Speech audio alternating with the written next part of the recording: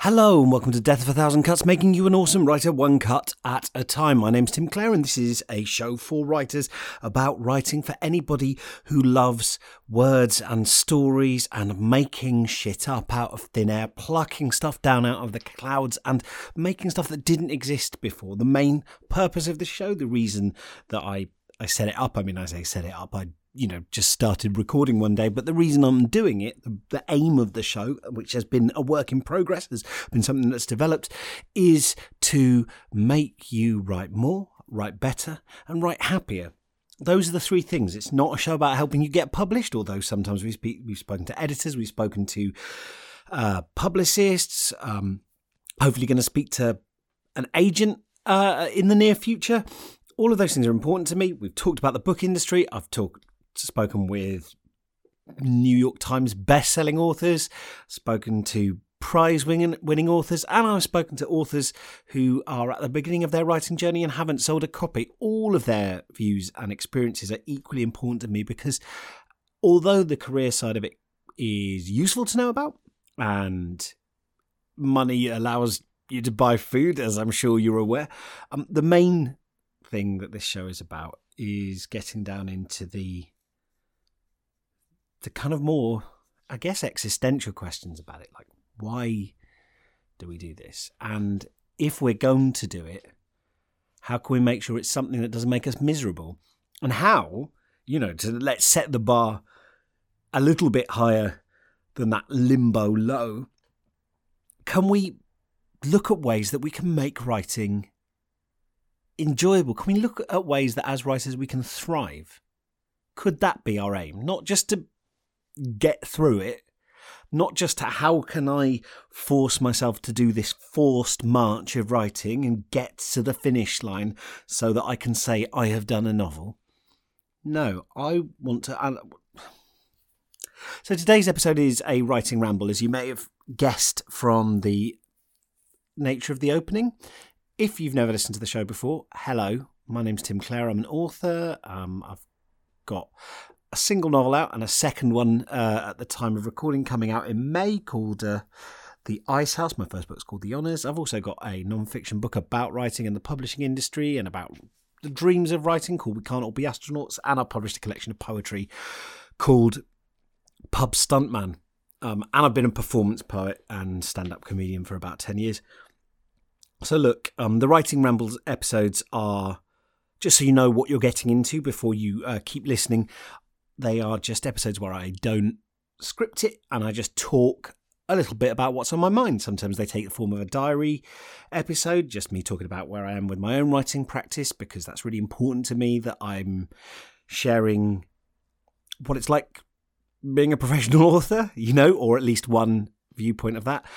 Sometimes they're more like blog posts or opinion pieces that I simply haven't edited. They're just a first draft.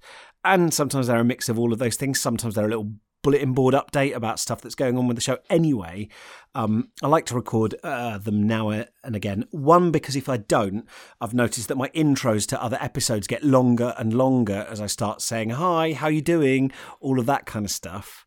And two, because... well, I think that's probably... no, because I enjoy it. That's the other reason, because I enjoy it. I'm not going to dispense with a lot of the normal things that happen in an episode, and it is a little bit rougher than normal. So, if you want a good episode to start with, I suggest you listen to one of my first page critiques where I look at somebody's work, or you listen to one of my chats with another author, one of the many interviews I've done, because this tends to be a bit looser, a lot looser, and because of that, I lightly edit them, if at all. So, that's what it is. This is just something I do kind of to say hello and to be genuine, but it's also just, these tend to be like bonus episodes because they're kind of for me. They're a chance for me to talk freely without worrying that I'm talking over the guest, which happens a lot, right? And they're just a way for me to talk about what's on my mind and get to the bottom of things and maybe develop my thinking on something alone while talking to you in an empty room, and I just enjoy doing them. I want to say before I get into it, but like they're not necessarily the best place to jump into the podcast. The podcast is not normally like this, so if you're new here, welcome. But I wouldn't start here. This is more sort of not exactly backstage content because that sounds a bit pretentious, but it's certainly not. It's not always me at my best, but I like doing it, and people get in touch and say they make a change and they quite enjoy them. I am going to do some more first page episodes soon, by the way, because I know I've done a lot of interviews. I recorded a great big bunch of them and people have been enjoying them, but I think, it's time to do, and I said, look, I'm going to do some more first page stuff, and people were like, yay, I like those, great, that's great to hear. And then I did one, and then I started just pumping out chats with other authors, and some of that is to do with me going, look, I don't want to set myself up as this kind of like I'm just, I'm still slightly hand-wringy about coming across as like I'm setting myself up as some kind of authority figure within the industry or within the scene. End bunny quotes. That's why I often get other people in, because I just want you to hear other people's opinions, because they're often different to mine. People say, oh, I hate writing tips. Oh, I hate, I had Chris McCrudden saying that. We had Melissa Harrison saying that she hated writing tips and she felt it sort of cheated people out of the journey of writing. There's people who are, when Nikesh was on he's been on a couple of times, but he talked about how he sort of this is Nikesh Shukla came on and talked about how he really finds it difficult to give writing advice because he feels it's different for everyone, right? And if you start being too prescriptive, people start thinking they're doing it wrong. They start taking it as writing rules, and then you're in all sorts of hot water. So it's good for me. I feel like it's more honest with this show if I have people on who come and talk and say, I don't necessarily agree with what Tim's saying. I think that's really useful, and I feel more comfortable that way, because then you can go through with your like little paper bag and your little plastic scoop, and you can treat the show like a pick and mix, and you can take what works for you and you can experiment with different approaches, and some stuff will instantly resonate with you, some stuff won't, but you can try it and you can test it, and you can take all these things as hypotheses, and you can see what works with your craft and what helps you and what lifts you up and what helps your writing get to the next level, what helps you be happier, what helps you write more, and what helps you write better. Those are the three things that I'm trying to get the show to do, and I don't think that's something I can do on my own. So that's why I have those chats. But I realise people really like me doing the first page critiques because no one else is doing them, and I'm pretty good at them.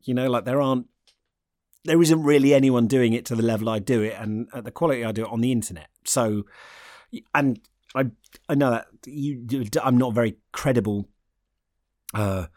person bigging myself up there, but it's just kind of true, isn't it? Like, I don't think it's a fairly niche boast, but I'm not going to humble brag about it. I do it well, and that's why it's been popular. So I will try and do some more. So yeah, let's just get into it. I think the thing I was going to do a tweet thread about this thing tonight, and I thought, no, I feel like going online and just getting it out in a few tweets, only a few people see it, and I thought, well, and then I could talk about it later on the podcast. But I think actually my desire to talk about it will kind of I'll have shot my wad then if I do it as a couple of sort of poorly phrased tweets. This is what I've been thinking about, and it's been a weird February. I'm recording this towards the end of February, and it's been a weird month for me. My mental health in the first 2 weeks was not great. I don't want to sort of dance around that awkwardly. I was having panic attacks. I was just feeling really low, and my energy levels were down. It was just hard because January had been pretty good, and actually in the run up to Christmas I've been writing tons. Everything had been going very, very well. And one thing that I'd done is been working on the very, very end of my second novel, doing the final proof edits of stuff, and also just recording loads of episodes of this podcast, such that I wasn't actually getting to my own writing. I think I just felt a little bit overwhelmed and a little bit run down. So I've started meditating again, because one of the things that, if you've listened to previous episodes of this, you'll know that I talked about getting a wall calendar and sticking it up on your wall, an actual, with the date, not on your phone, an actual physical wall calendar, either sticking it into your wall with a pin or with blue tack, and then marking the days that you write. You're not trying to get a chain. You're not trying to get like multiple. It's not about getting a combo. Because if you go for combos, right, if you go for combos in that and say, I'm going to get like the most consecutive days that I can say I've written for, 10 minutes or something, it doesn't matter how long.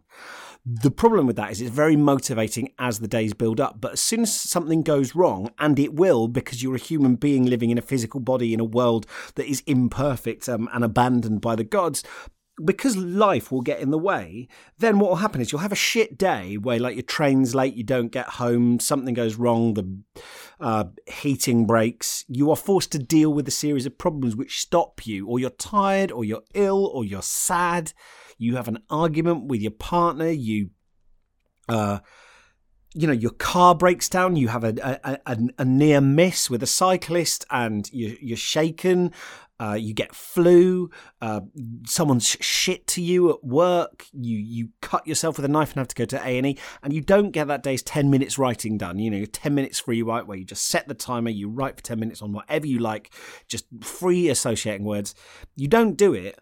And then not only have you had a shit day, but your reward for having a shit day, this thing that is supposed to support you, your writing habit, which is supposed to flow in and be the thing that sustains you, not this onerous duty that is constantly standing there like some macabre psychopomp clutching a sand timer, saying every day the moment you wake up this sand timer is ticking down, and if you don't write before the sands have all trickled down to the bottom half of the glass, then you have failed the day. Well, look, you have a shit day and suddenly your combo's broken as well, so you are punished for having misfortune, which is a horrible way to motivate yourself. And then on top of that, you are then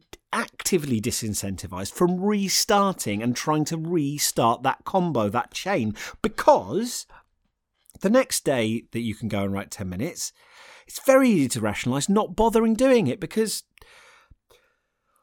well, one day isn't going to make any difference, because one day is only one part of the chain. If I start it tomorrow, that will still only be one day. It doesn't really, there's no great consequence once you've broken the chain from continuing to break it in lots of small ways. It actually makes it easier to not go to the page, to not pick up the pen, to not dive back in, to not treat yourself to that gnarly dive into the psychedelia of your unconscious mind and go, what am I going to come out with today that's never come out, I've never seen before? What two words might I put together that no human being in the history of humankind, and therefore these two words have never been seen together in all near infinite existence of the universe. These two words have never been together, and I'm about to do it, and you can feel them fizzing as they get closer, like synapse sparks moving between them. You don't frame it like that. You go, I've got to fucking do this before I go to bed, before I'm allowed to sleep. Is it any wonder that people then go, I've got to get back on it. They say, I haven't been writing much lately. I've got to get back on it. You don't have to ever get back on it. You don't have to. I should. No, I want to. You don't sound like you want to. You don't sound like it. Is it any wonder when you set it up as this thing that is associated in your head with shame and lack and punishment? Come on, now I've been suffering, and I've been doing that to myself a little bit, definitely, because I was having a good run. I'm writing this novel called All Goblins Must Die. I was just writing this voice, really got into it, and the voice is kind of like of this goblin called Brank who talks in this like pseudo-Georgian street slang, and I was just like enjoying this character who swears, who does heists on carriages, who thinks that human society is absurd and but he's also kind of brave, and I was enjoying it. And then I started thinking about it a bit too much, and I was showing it to people because I was like, is it any good? And I wanted to show a page to my agent because I was like, but is this going to sell? And I just started thinking about other people and not what was making me write it, which was just the glorious, glorious, glorious mischief of discovery of being with Brank, who I love. And the book might be shit, but you know what? I don't care. Like, it's been such a change for me to actually write something for me. And so this is the thing I want to talk about today. We've got round to this is great because we've got round to the nub of it, the nitty gritty. And by the way, I might have to stop recording at any stage if my daughter Suki is asleep upstairs. She's 2 now. She may wake up at some stage, in which case I will, of course, stop to tend to her, because it would be distracting for both of us if you could hear my daughter crying out for her father and I was ignoring her. But look, listen, I'll try and be as brief as I can, which is extremely long. It's like the old lady who apologised that she would have written a shorter letter, but she hadn't got the time. Second drafts are always going to be cut down, and maybe one day I'll be able to say these thoughts quicker. But let me parse these down into the least nuanced take that I possibly can to get to the real nub of this. Writing for the approval of others is death. Writing for mischief or to delight others is life.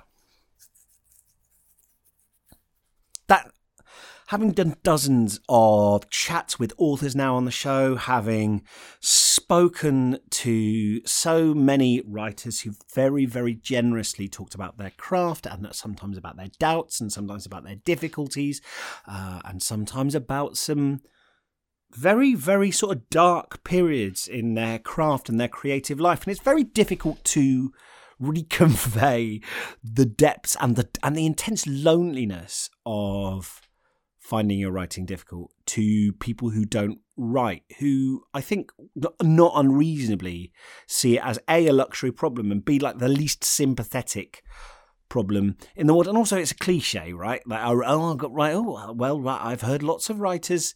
That's what my mum always says to me. She'll go, I heard Anna Bennett talking about having writer's block. I think a lot of writers suffer from that. It's like, yeah, but it's like it's like tripping and impaling your nuts on an upturned bar stool, and someone going, oh yeah, I read about that happening to someone once. I think it's a common injury now. It doesn't stop you being in abject agony. And I think, like, a lot of writers, have had brushes with mental health challenges. I know a lot of you have, because I speak to listeners. I really shouldn't have used the collective you there. It kind of breaks the illusion that I'm speaking to one person by me suddenly talking to the collective legion, multi-faced beast that is all listeners everywhere. I do apologise. Look, it is. I just had a shave this week after not shaving for the entire month. That's been the state of my mental health, and I try to.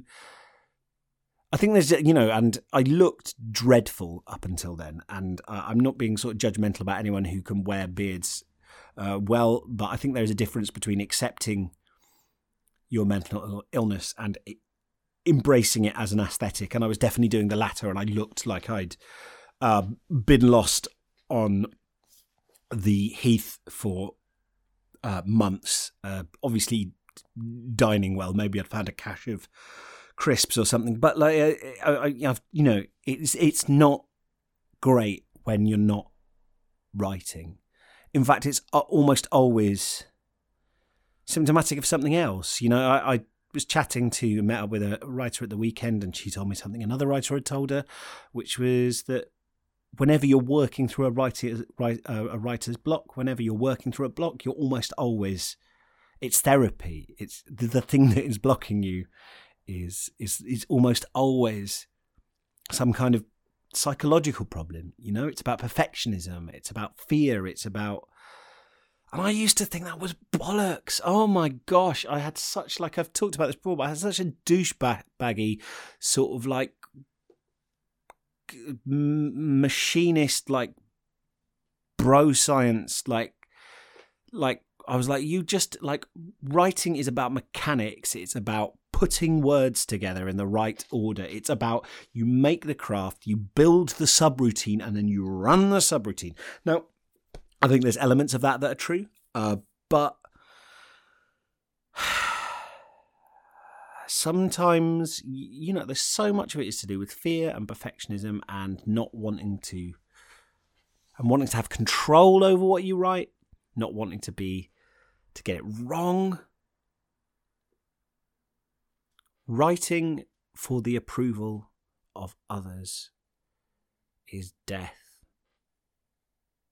I can't say this enough. You want to see something that will bring... If you've ever suffered from self-doubt, or you've avoided writing, mysteriously procrastinated for weeks, months, one of the most calming things I've seen is watching my daughter Suki, 2 years old. She said she was going to make me a birthday card. It's not my birthday. She just decided that she was going to, and she took the Valentine's card that my wife had given me, and she got her crayons out and she started drawing in it, and she just took each of the colours of the wax crayons and started just idly doodling in it. And her concentration and absorption in the task was so... It's very, very relaxing to watch a child absorbed in a little bit of craft, and she was just having a lovely, absorbing time. And I want to say to you that there's no reason. I understand there's differences between children and adults. I understand you can't just sell. I realise you've got some kind of like executive in there, some superego, some voice that's saying, but you can't sell just randomly scribbled drawings. No, you can't. But you're putting the cart before the horse. You also can't sell nothing. Like, you probably cannot sell something you do not write. You can't be judged for something you don't write. Oh, no, no. Yes, that's true. Yes, you're quite right. But you cannot, if you are a perfectionist, and I'm speaking now to those of you who, you may not even realise you're a perfectionist. You may just think you're undermotivated. Oh, I'd never really get round to it. Oh, some perfectionists don't recognise their perfectionism. They just think they're very busy. Oh, I'm very busy. We've all got the same number of hours in a day. I know some of us, some of us have got physical challenges. So there's some accessibility issues. Some people, money can play a role. I'm not dismissing all of those things, but I'm just saying lots of people in suboptimal circumstances manage to write something. And I bet there's lots of time that you find to do stuff that's not entirely necessary. I bet there's some gaps. I bet there's 10 minutes in your day you could probably squeeze out, even if it was just writing on the loo. And what I'm saying to you is, it's not judgment, because I'm exactly the same, but that's a form of perfectionism, not picking up the pen, not embracing it, not going, I'm going to do this for pleasure for me. Is because what happens, that voice in your head says, why are you doing this? Where is this going? Where is this leading? Imagine if that was imagine that as a seduction strategy, as a date strategy. Imagine sitting down on the first date and the first question out the gate is, where do you see this going? Where is this going between us? It's not a bad subject to discuss at some point during the entire relationship, but it's not a good way to start things, and that's how we start. So many of us as writers start a writing session. Where is this going? Is this the big novel? Writing to please others is death. So I had V. Schwab on a couple of episodes ago, and that episode resonated with a lot of people. She talked about writing a couple of novels and then just kind of starting cheating on her novels with her work with a story that was a bit like a kind of massive fuck it. I'm going to write something for me. I'm going to write something that was a kind of glorious creative madness, a kind of moment of going, everyone's going to hate this. I'm going to write this for me. What if I did this? What if I added this? Why don't I add 2? Like that thing of just absolutely embracing the thing that is for you, and it feeling subversive, and it feeling like mischief, and feeling like, oh, what's going to happen next? Now, of course, that doesn't have to be you don't, to simply be reacting and rebelling against perceived norms or strictures imposed by an authority figure or an imagined audience isn't in itself liberating, right? Then really, you are defined by rebelling against what you imagine other people want out of you, and so you're just defined by the inverse of those imagined rules. And this is where writing for other people's delights, like I play a lot of D&D these days, and it's just been a real education in seeing how easy it is for groups of people to create stories out of just some dice and some really diabolically badly drawn maps with sort of wipe clean pens on whiteboards or grids. People create whole worlds, like the scenes that I won't bore you with that my groups have been playing through in their adventures, the genuinely tense standoffs that they don't have to think about. They don't go, "Ooh, is this a good story?" Their characters just do them, and they speak the words of their characters. I know I sound like a kook, but it strikes, I play a few characters in campaigns. I'm playing a sort of ex-alcoholic. Well, no, he is very alcoholic now. He's ex-alcoholic, and then he wasn't, and then he's back on the bottle. Monk called Waterskin in one campaign, and he was like my first character, and now he just kind of says his own stuff. I don't think about playing him. I just know what he'd think and say. And so scenes just come, and then all the other people playing know as well. So we just have conversations in character, or have arguments with people in character, or make decisions in character. I'm playing another character called Father Welrod Derringer, who's kind of like a sneaky halfling priest who's kind of a con man.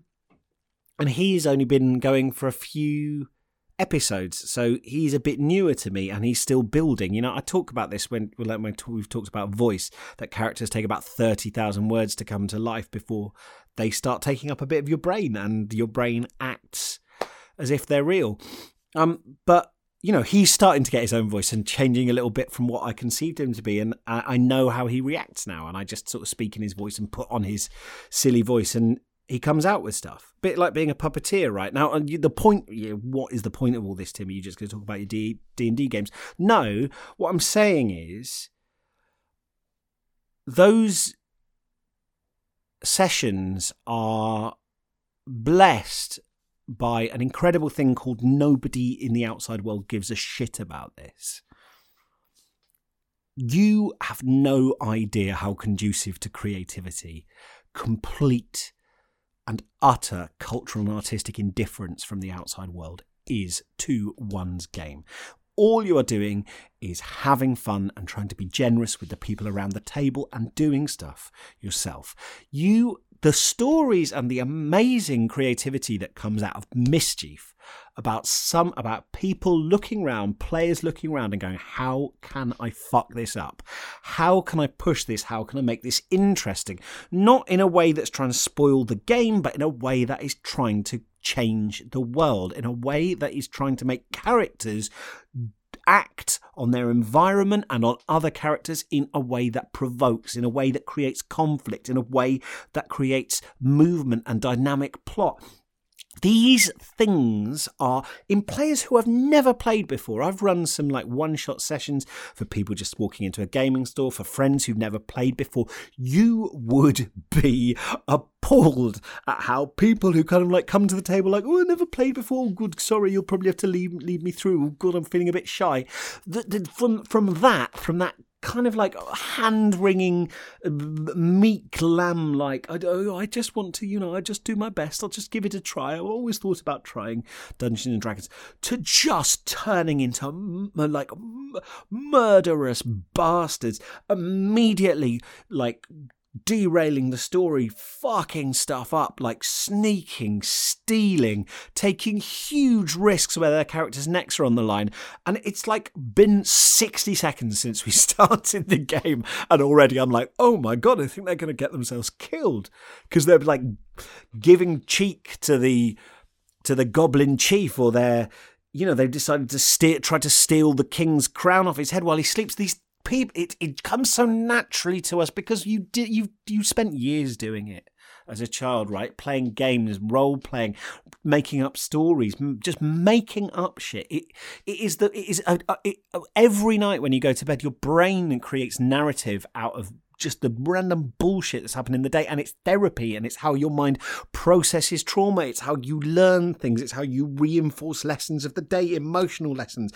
These things are fundamental to human beings, and I am fast amassing a pet theory, having spoken to social psychologists, these neuroscientists, speaking to all these different researchers, and I've got a new one coming up actually. I spoke to a guy called Martin Lotzer, who's a renowned neuroscientist, on his studies into the human brain and the brain of writers and non-writers, studying them with fMRI machines as they write, and the differences between the brains, and how the active creative writing and writing fiction actually rewires the brain, activates new parts of the brain, what is going on, and how that entrains, how writing is learned, and how it changes you. But I'm fast coming to the pet theory that that writing is a form, creative writing is a form of, I think it's a form of kind of like outsourced dreaming. I feel like it is a form of manual dreaming, and because it is a way of taking these bits of our subconscious and externalizing them, and kind of just doing a bit of lucid dreaming and piloting those things. And that's one of the reasons I believe that it is so therapeutic. And of course, from talking to the neuroscientist and researcher and neuroeconomist Paul J. Zak, he's talked about the incredible communal effects of storytelling, and how that release of oxytocin bonds us to each other. It makes us more caring. It makes us more trustworthy. It makes us more generous. It brings out so many of the compassionate human qualities that bring us together when we see stories, when we experience emotional arcs within stories. And so this thing that you're doing, that we've made into such a fucking nightmare, or just a grind, just a hassle, just like scrubbing the mold off the grouting with a toothbrush, which of course actually can be, not wanting to paint myself as too sad a character, but actually can be perfectly absorbing and quite diverting, relaxing task. I've learned to take some enjoyment in housework, actually, as opposed to, there's one thing I've been doing this last 2 weeks, and I didn't do it today, and I felt absolutely wiped out. But the thing I've done this last 2 weeks, where my mental health has been much better, aside from meditating, aside from exercising, is I don't allow myself my mobile phone for the first 3 hours of the day. I don't allow myself to look at it. I don't switch it on. I don't check my emails. I don't check social media, and I'm aiming to go to eventually shutting it down for the whole morning. It doesn't serve me, and today I just went on apps and I played games on it, and I feel wiped out. It's like you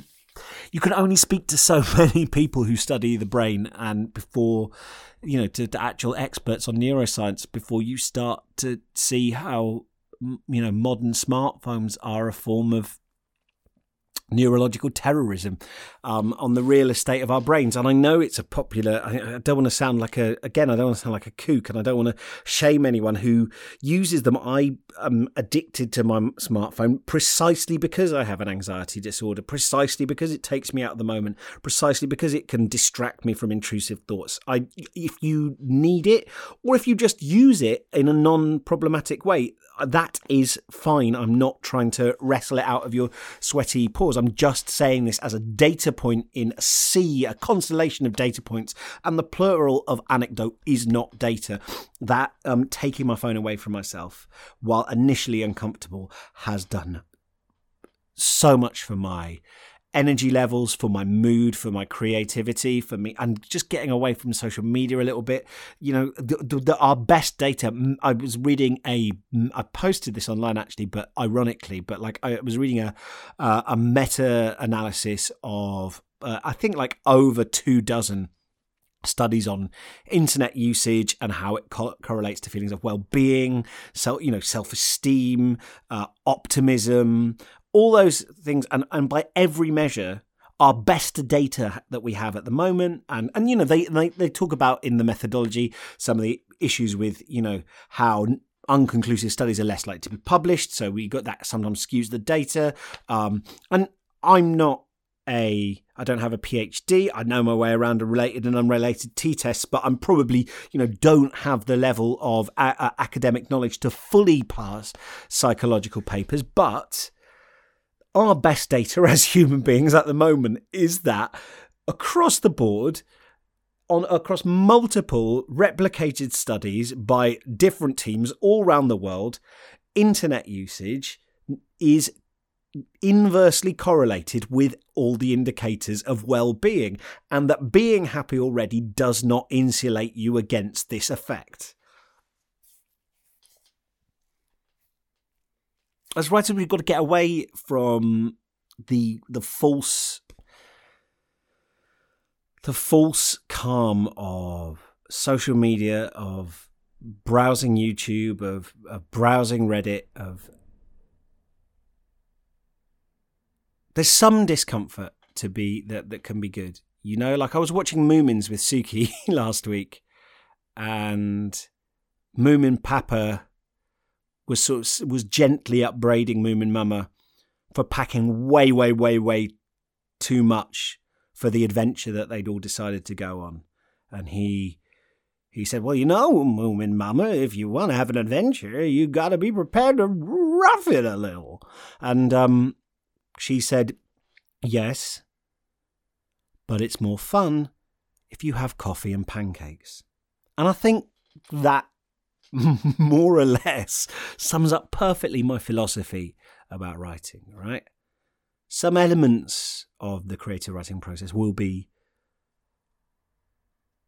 will involve some discomfort, like any growth does. Like a caterpillar probably goes, well, where a caterpillar, as far as I can see, having read Suki, the Very Hungry Caterpillar, and then shown her a video of a caterpillar going into its cocoon, as far as I can tell, it doesn't build a cocoon around it so much as strip off its flesh to leave this pulsating cocoon that was underneath its hairy body all the time. It's quite grotesque, actually, and amazing, right? But sorry, that was, the analogy doesn't quite hold, but discomfort is part of growth. And it's not a no pain, no gain thing. It's just that, so we had, you've heard the Dr. Tim Pitchell episode I put out, I hope, where I talked to him about procrastination. And he said that procrastination is often diagnosed as under-regulation. We're not being disciplined enough. We're not regulating our behaviour enough. And he says, no. It is not. Look what's happening when you procrastinate. You are diverting one behavior to another. You are voluntarily delaying doing something that is going to ultimately hurt you by delaying it. As what he called a mood repair. You feel bad, you feel low, you feel anxious, and you go and do another thing, a distraction, whatever, to temporarily raise your mood. In reaction to that low mood, that initial bit of low mood, even though you know rationally this is going to make you feel worse in the long run. And he said, look, that's what actually, instead, that's not under-regulation, that's misregulation. We misregulate. And, life is managed, it is not cured. And that is true for all the subsets of life, including your writing habit. I wish I could tell you that I'm going to give you some revelations and epiphanies, and those are going to hit, and then you are permanently going to be cured of the things that you've struggled with in your writing, that you're never going to feel doubt again.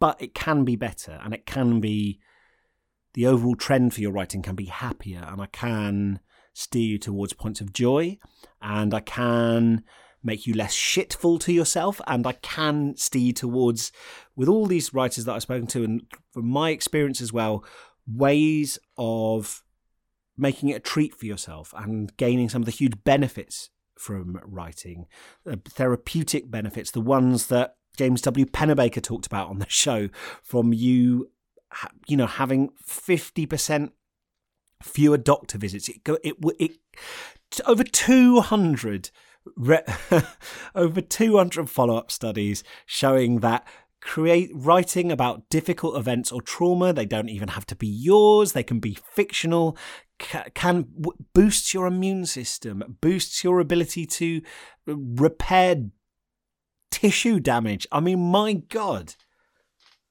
And it boosts your mood as well, makes you happier. And it creates new pathways in the brain. It's incredible what writing can do for you. And so I think it's worth it. But I don't want you to feel there's so much out there about, and writers do it jokingly. I see it on Twitter all the time, doing jokes about, here's my funny here's how to write a book in 6 parts. And it's like, write 1,000 words, throw yourself in the bin, jump off a cliff, drink all the booze. And it's like, that's a funny evocation of the despair of writing, but it also normalizes being shitty to yourself and going, this is what it's like. Doesn't have to be like that at all. That is by the absolute pits of how we talk about writing is this idea that endemic to the writing process is deep, deep suffering. You can have the kind of discomfort that comes from exercise, that comes from pushing yourself, that kind of beautiful burn, but it is about expanding the realm of environments in which you can feel comfortable. It's the good burn of growth, not the chronic pain of fatigue and just a form of self-abuse at the end. Like you deserve so much better, and you deserve to be happy, and you deserve to get richness and joy and fulfillment and growth out of your writing. And that's something you can have control over, whatever happens to the publishing industry, whether the public at large are a bunch of fucking rubes and farmers and don't reward you for your originality, don't like the things you like. The fact is that there is and always will be a conservative strain within the mainstream. It will always be harder to get people to be interested in stuff that is weird or challenging or not by white, cis, het, middle class dudes. Like that, I think for that latter one, hopefully the situation is going to change. I'd like to see some of that come down, but with more experimental stuff and just stuff that is more difficult, like inherently that is going to be harder to sell because there are fewer people who can engage with it, who will have read the necessary books to get the references. In the same way as if I wrote a book that was a series of like Dig Dug parodies.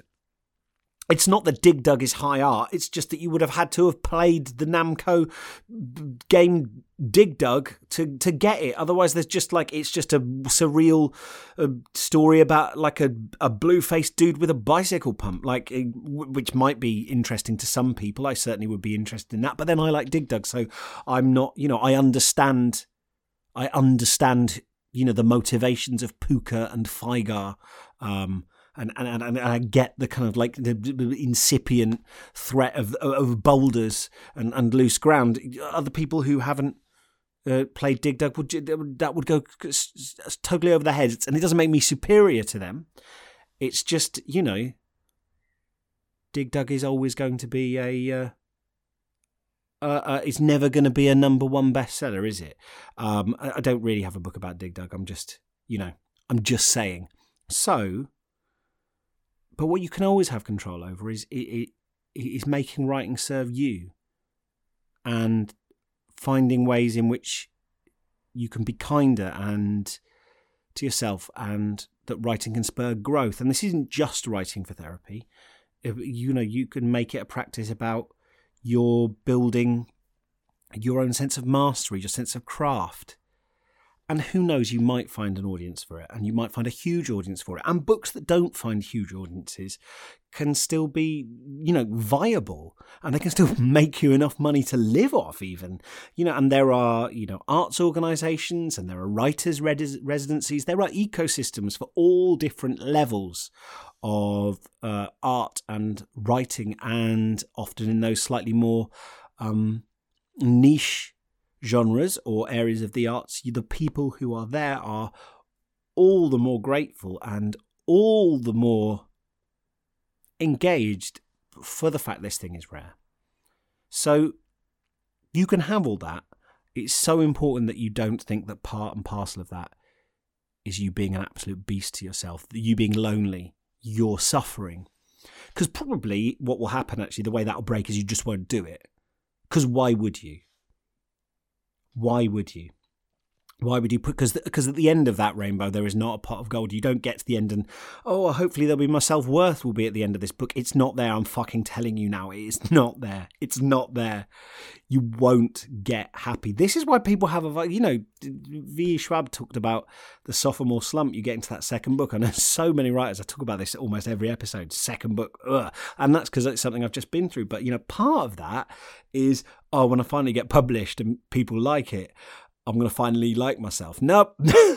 And then what the fuck do you do? You get to the end and you go, I've been spending my whole life trying to do this, because then I thought I'd be okay with myself. And I wouldn't want to I wouldn't hate myself. I wouldn't think I'm worthless. I wouldn't have that hollowness inside me. Well, it's tough fucking titties. It's not changed. Now what do you do? No, you're just flung out into the existential void. You're just someone's opened the fucking escape hatch and you've just gone out into the troposphere, right? What the fuck do you do now? Whoa, shit. Oh my God, I've got no idea who I am, right? And I don't want you to go through that, because some of you listening to this, you are going to get published. You're going to have books out. And I'm sending dispatches from further up the track. Fucking hell, folks. You've got to love yourselves. Writing for the approval of others is death. Writing for mischief or to delight others is life. Writing to delight yourself is life. It is joy. It is everything you could ever want. My God, I've just set up a tread desk in my room. I've got a little stepper and I put it next to my filing cabinet. It turns out it's exactly right height for me to stand and step, and write at the same time. It keeps me awake while I write.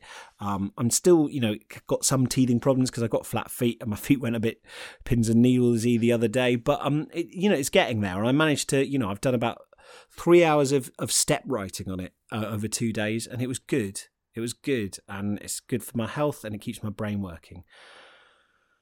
But during that, I just had a moment where suddenly I was just slamming words together, being silly with my language, just playing about and just pushing it that little bit extra. And because I've been meditating, I was a bit more cognizant of my brain states, and I thought, oh, I'm enjoying this. I think this is cool. I'm doing this for me, and all the motivation flooded back in. And, I'm loath to quote or even paraphrase Dorothea Brand after finding out that she was a prominent fascist in the 1930s. But in her 1936 book, Becoming a Writer, which does have some wisdom, none of it, I think, inherently ties to fascist creed. She talks about how the idea that basically if you don't attend to the psychological blocks, if you don't get yourself writing, then all the craft advice in the world isn't going to do any good, because you can't edit what doesn't exist. So what I'm getting at is I think finding the joy in these things. I see what Brighter's talking about. Got to just get to the end of the first draft. Just got to get to the end of the draft. Making it like a fucking, they just sound like Napoleon marching his army towards Russia and then back again, and them all dying of gangrene and illness and freezing to death and dropping around him like flies. It's absolutely grim the way some of you motherfuckers are trying to write. Why do that to yourself? Writing for the approval of others is death. Writing for mischief or to delight is life. One thing I want you to do for yourself is just start doing some of these piss abouts. I'm not going to do any adverts on this show or saying things you should do, but just to remind you, I will put a link in the show notes to my weekly writing workout. I just put out a 10-minute writing exercise every Friday. Each one's a new one. I come up with new ones every week, and they're just fun, and they're focused, but they're often quite sort of light-hearted. Although they can produce, I know because some people have sent me, they produce some quite dark pieces of writing sometimes. But the thing about them is they just let you have an easy win each week. If you are feeling down about your writing at the moment, I'm reaching out to you now. And I want to say to you, listen, get your mobile phone or an egg timer or whatever, set it for 10 minutes and do yourself a 10-minute free write and write about whatever you want or need to. For that 10 minutes, just let the words flow. Almost this kind of slightly relaxed, it's kind of like sort of like slightly unfocusing your brain. And more, I guess, in the mode of kind of automatic writing. You're just kind of like, you're allowing the words to kind of flow through you. And then it sounds pretentious, but it's not, because the words that might be flowing through you are like bargle, fargle, cabbage. That's fine. I just need you to start giving the message to your creative mind that it is okay to come up with ideas. Because you have probably done a lot of work to tell it that it's not okay. And if you are currently writing a novel, if you are on deadline, this applies treble to you. You motherfuckers out there like fucking writing novels thinking that you don't need to do any training anymore, that you don't need to keep match fit, that you can just you can just do this on fumes. You're killing yourself. You're killing your work. You need to have fun. I know it scares you. If I say have fun, you say, no, that's luxury. Oh, maybe the kind of like idle rich can do that, not me. You have to. I can't give you any advice on career. I just can't. I don't fucking care. We are alive for such a sliver of time. And if we cannot enjoy it and we cannot add something back to the universe, and this is what I want to finish on actually, and you mentioned it in a previous episode, but I've heard like a lot of, I've practiced meditation at Zen centres and Buddhist centres and listened to a lot of Dharma talks, and I really like the way in Buddhism, sometimes I can't remember. I think it's probably Mahayana Buddhism that they do it, but when they do a meditation, they dedicate the merit of the meditation to other people, or they dedicate the merit of the meditation to, people who need it. Sometimes monks, I think, like dedicate it to like hungry ghosts, to people who are, trapped in the Buddhist hells or whatever. Well, this idea that that any merit, it's not really good karma. Karma is always bad or negative. It's something you accrue. So the opposite of like good karma is merit, basically. But any merit that's accrued, any good karma that's accrued from doing this meditation, instead of going to the people that are meditating, it will be passed on to other people who need it. It's like being paid into this communal pot, this great communal pot of merit and goodwill. I think this is just an experiment. I wonder if you want to try it for 1 or 2 sessions. Consciously at the beginning of your session, you could even say it out loud, you could write it down. Thinking of someone or something to dedicate. Because we dedicate books, right? I've just sent my book off, and this is why this is on my mind. I've dedicated it to Suki, my daughter. I've dedicated the whole book is not for me; it's for Suki, and the one before was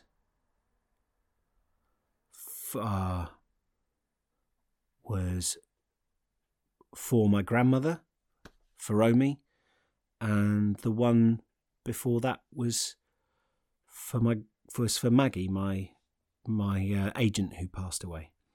And those books aren't, they're not for me. They're for those people. They're theirs. You finish the book, and I think there's something quite sacred and something kind of spiritual. I'm not a spiritual person, but about saying this is their book now. This is for them.